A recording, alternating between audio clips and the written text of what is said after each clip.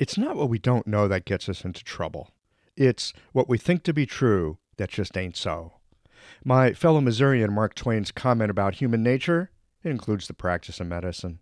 In the practice of medicine, we are given opportunities every day to reconsider what we think to know to be so because clinical results, especially adverse reactions or lack of objectively positive results, it invites us to reconsider what we think to be true. The conversations here on Qi247 are doorways into other ways of thinking about acupuncture and East Asian medicine than you might have learned in school or currently use in your practice. Our medicine does not come from petri dish experimentation.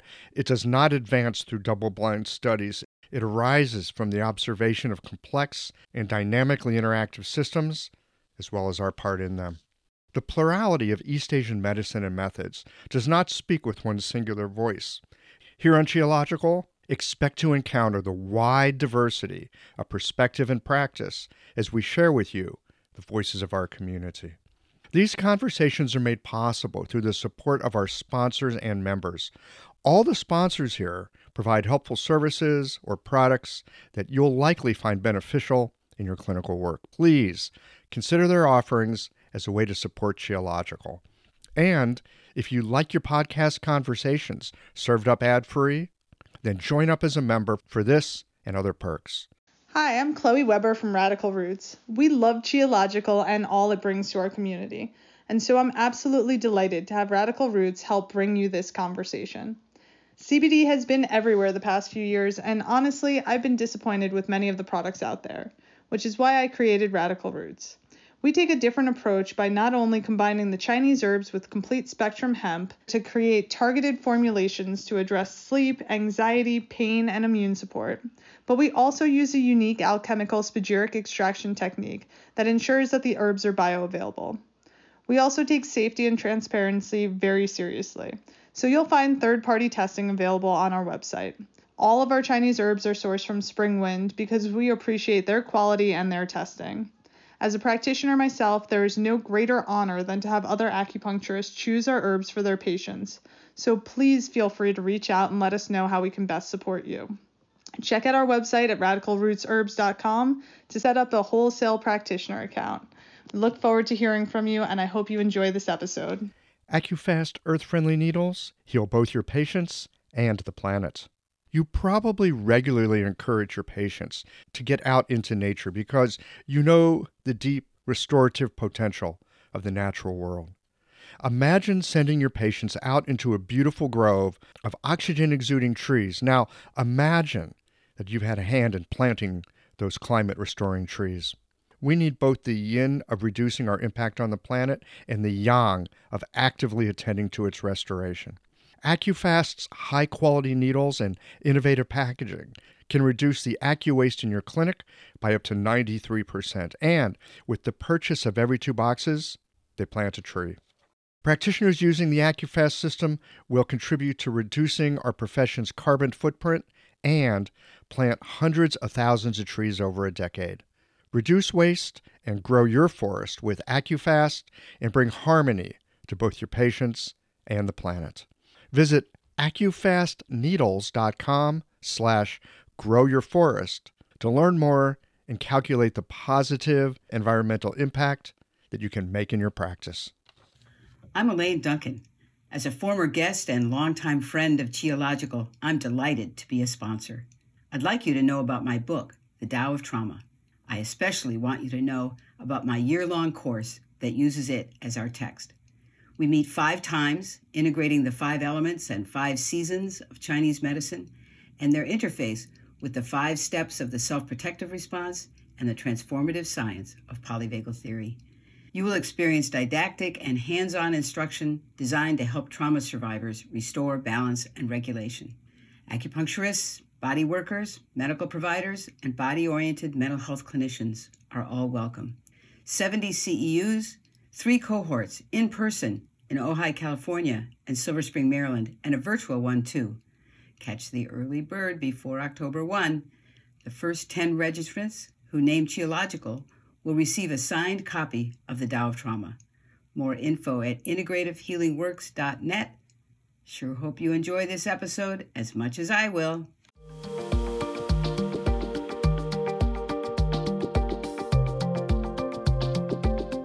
I'm Michael Max, the host of Qi247. This is one of the podcast member episodes, and I wanted to share a few minutes with you as it captures the spirit and the essence of this conversation. I hope you enjoy this bit of essential Qi, and if you'd like to listen to the complete conversation along with the other 250 plus episodes we have, then visit the website and sign up for a monthly or annual membership.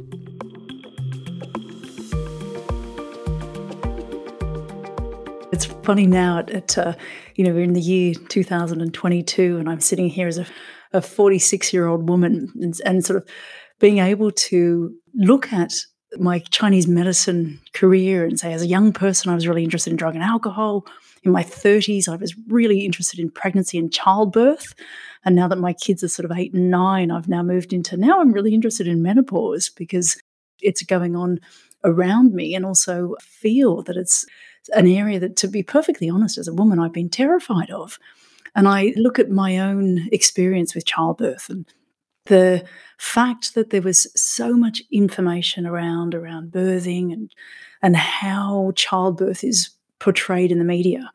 And then as a Chinese medicine practitioner, to have approached my pregnancies, I had 2 kids, both the pregnancies and the birthing of the children. And it was a phenomenal experience. Phenomenal, super positive. Both the pregnancies and the birthing experiences were just incredible. And I felt so privileged to have this body of Chinese medicine knowledge as an individual in that situation. And so, here I am now in my mid-40s and looking at menopause in very similar light and thinking, hang on a minute, we've got all this information around what menopause is about for women, that women will suffer. And that, that there's just so much misinformation out there. And so a lot of the work that we've been doing, there's sort of been a team of us doing work around looking at menopause. And really it comes down to, again, the reframing of information, that making menopause a really positive experience for women rather than making it something which is going to be a negative experience for women transitioning through the menopausal phase. So probably the most extraordinary discovery is the role of exercise in the menopausal period. Within that, it's looking at how menopause can be directly affected by all of the activity that goes in the 10 years previously. So listeners today will be nodding their heads, knowing, of course, that it's the lifestyle factors that will determine how somebody transitions through menopause. So for the most part, I believe that menopause starts at 40, that it's while 51 is the national average age that a woman will have reported menopause, which is technically menopause is 12 months after the final menstrual period. So what that really means, it's one of the few conditions that you get diagnosed with 12 months retroactively from when it's actually happened. So it means it's a very sort of inaccurate science that women are told to measure the last day of their previous menstrual period, and that becomes a 12-month marker as to when their menopause officially starts. Of course, women do get spot bleeding, and there can be a whole host of reasons why that number gets thrown out. But really, if we look at 51 is around that average, then really the starting point is, I say, that women should be preparing for their menopause on their 40th birthday. And of course, this is now what Chinese medicine practitioners can educate their patients about, is all of the things which can lead into a very healthy menopause. You said something that just rings me like a bell, because I think it applies to menopause. It applies to other things as well. And that is taking and reframing something that is generally seen as negative and looking at what might be positive. Looking at, of course, there is something that is lost with menopause, just like there is something that is lost with puberty. There's an innocence. You fire up a person's sexuality in puberty and life is really different. It like messes with your attention and it infuses your life in so many ways. life-changing, dramatic. And there's something that's lost. There's something gained and there's something lost. And I think we see this more in traditional societies to some degree, that especially with women, as they go into menopause, they've gone from being this productive in a sense of producing children to now they have this capacity for wisdom. They have a capacity for being in the world and in a way that is fundamentally different. So I hear you talk about this, and what else do you have to say about that? You're absolutely spot on, Michael. This is the role of the Chinese medicine practitioner, being able to help women see that those menopausal years are the ones that they are most powerful, most influential. And there's a wonderful theory which is evolving within the scientific community as to why is it that humans go through menopause, that there's only a handful of mammals that go through menopause. The others are whales. So that one of the discoveries is that looking at our whale mammals, how menopause looks like in the animal world. And there are very few other animals that have a long lifespan after their reproductive years. And what is floating around is a theory called the grandmother hypothesis. And this is that whale pods, that the older whales go through menopause so that they are not reproducing offspring that compete with their existing, that they're not continuing to produce offspring that are competing with their existing offspring, and that they move into being tribal leaders, that they are the ones responsible for showing the younger generation where to fish and how to protect themselves. So the grandmother hypothesis is existing current scientific circles to also explain why humans go through menopause as this role of being a caretaker within the community. And I think that's just such a wonderful analogy of really coaching women, sort of, rather than it being the loss of the reproductive years, so much of the gain of the wise and influential person within that community, one that will keep them safe and well nourished. And I think maybe women in particular, maybe more than men. I think men get a little softer as we hit andropause. Women get kind of tougher in a way. And yeah, that role of caretaker of the community.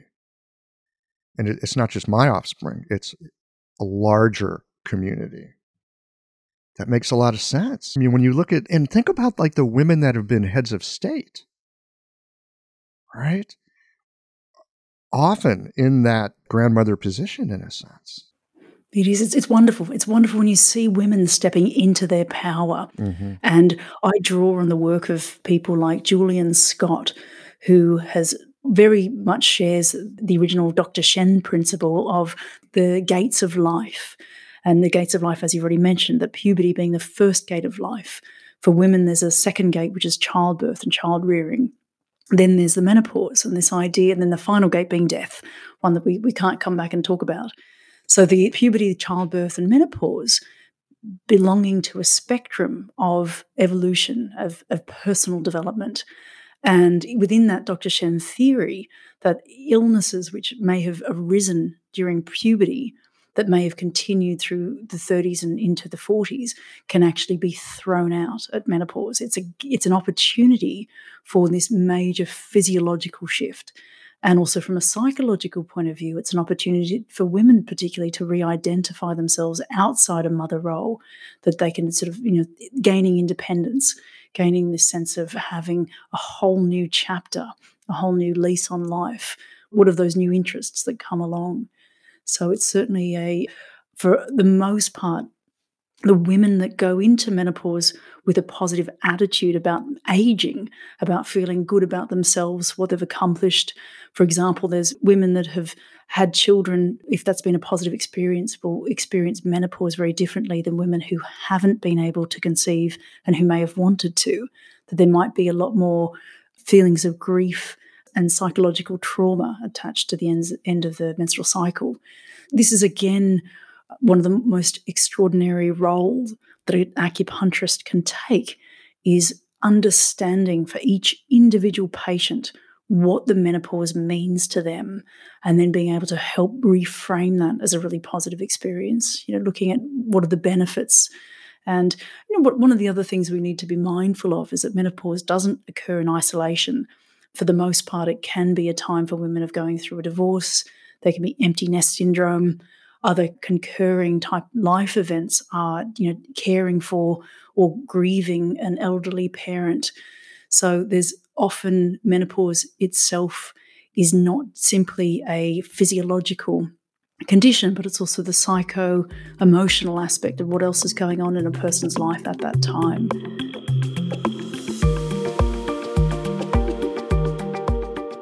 There is plenty more to this conversation. And as a member of the Qi247 website, you'll have access to it all. Plus, access to the entire library of over 250 conversations. Sign up to be a member and enjoy all that Qi247 has to offer.